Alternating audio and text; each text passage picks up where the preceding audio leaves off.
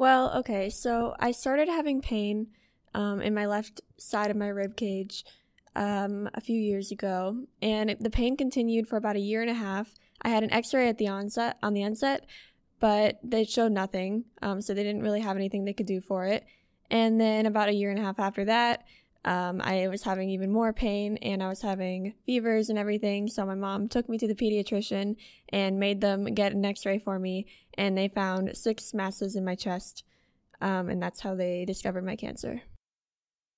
That was Mary, and she's an incredible 15-year-old Ewing sarcoma survivor. Next episode, we'll talk to her about her story, but in this episode, my fellow med student Laura and I will be talking about the medical content behind Ewing sarcoma. We'll cover everything a medical student needs to know at a comprehension level any pre-medical student can understand. And before we get into this episode, we just wanted to say that any proceeds from the next 2 episodes will be sent to an organization fighting pediatric cancer, specifically the Be Positive Foundation. It was started by a man in Delaware whose son lost his battle to acute myeloid leukemia. So with that, I'm Brian Elliott. And I'm Laura Even. And this is MedStud Memoirs.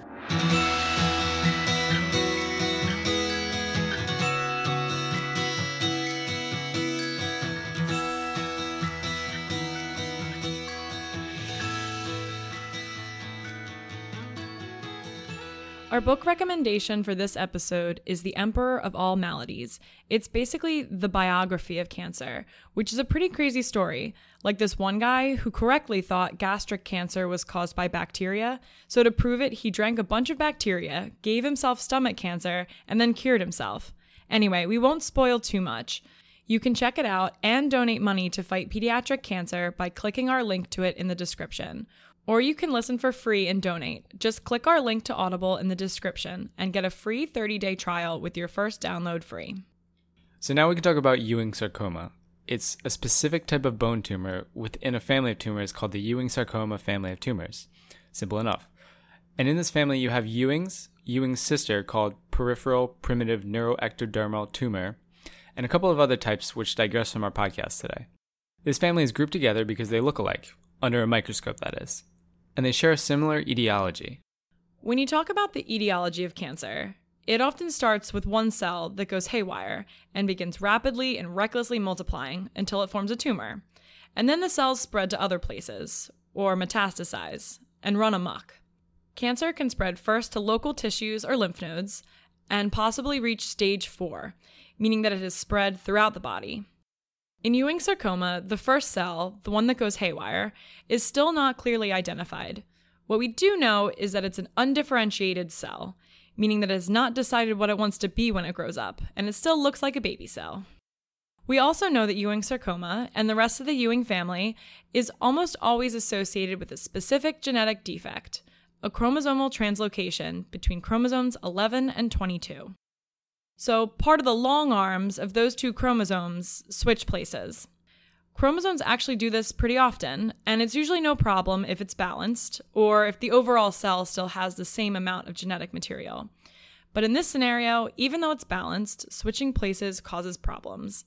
Specifically, it forms a fusion protein called EWS-FLI1, which causes the cell to keep dividing over and over again, thus causing cancer. So now that we're done with the etiology of Ewing's, we can start to get into the clinical picture of the disease. Typically, question stems present this as a boy under the age of 15. It's by no means only limited to boys, but Ewing sarcoma is a little bit more common than them. Signs and symptoms mainly include pain and swelling in a localized area that worsens over weeks to months. It is primarily a disease of the bone, and it most commonly affects the femur, pelvis, ribs, and spine. In the bone, it commonly affects the diaphysis. So, for a little bone anatomy, the diaphysis is the long middle part of bones, as opposed to the epiphysis, which is the end part, and the metaphysis, which is between the two. Anyway, the diaphysis of the femur is a common place to look for swelling and pain in this condition. Then you can also have constitutional or more general symptoms like fatigue, a low-grade fever, maybe some weight loss. These are things common to many types of cancer. If someone has this kind of presentation, part of the workup is getting an X-ray. There you can see something called a periosteal reaction. Sorry, more bone anatomy. But the periosteum is kind of like the surface covering of bones. Due to the cancer, this starts to proliferate rapidly and form layers which give a characteristic onion skin appearance. That's a huge buzzword. The periosteum can also grow out and start to look like a triangle, which of course has a name because in medicine people are obsessed with triangles. It's called the Codman triangle. Now, if you were to biopsy this tumor that you found on an x-ray, you would find small round blue cells. Remember the undifferentiated cell that don't know what they want to be when they grow up? The biopsy is a picture of those baby cells. So now you have the diagnosis, at least on a med school level. Let's move on to treatment. The most correct answer for treatment is that it depends. Cancer treatment always depends on where it is, how severe it is, whether or not it is metastasized, and more. This type of cancer very commonly metastasizes, so you can't just treat it locally. It has to be treated with chemotherapy. The upside is that it responds very well to chemo. Some common drugs you might see in these chemo regimens include dactinomycin, aka actinomycin D, vincristine, doxorubicin, and cyclophosphamide. And because it's so much fun, why don't we run through some quick pharm and talk about how these drugs work and some common side effects. Dactinomycin works by intercalating in DNA, or wedging itself between the bases and preventing DNA replication, thus preventing cell replication. The problem is that it can prevent the formation of rapidly dividing cells like the ones in the bone marrow. Thus, a side effect is myelosuppression, or decreased production of white blood cells.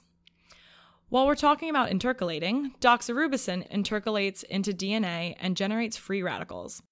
This can cause myelosuppression too, and possibly cardiotoxicity, resulting in a dilated cardiomyopathy.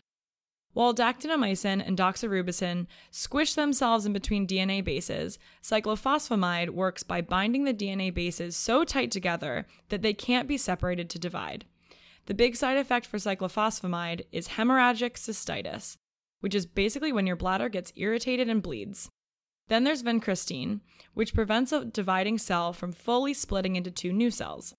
Its mechanism of action involves inhibiting cellular structures called microtubules, which are also important for the transport of things like neurotransmitters.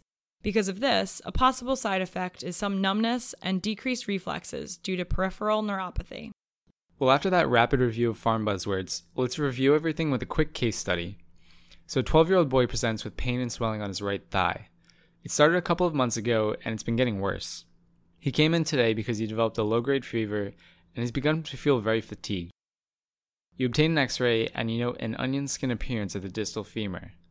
You biopsy the mass and expect to find what histological appearance? That would be small blue cells. And what chromosomal abnormality would you expect to find? A translocation between chromosomes 11 and 22. And lastly, you start the patient on chemotherapy regimen.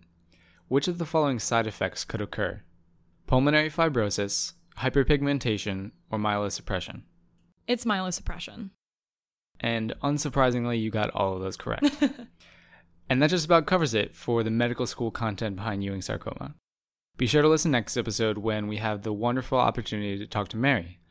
And check out our link to the Be Positive Foundation in the description.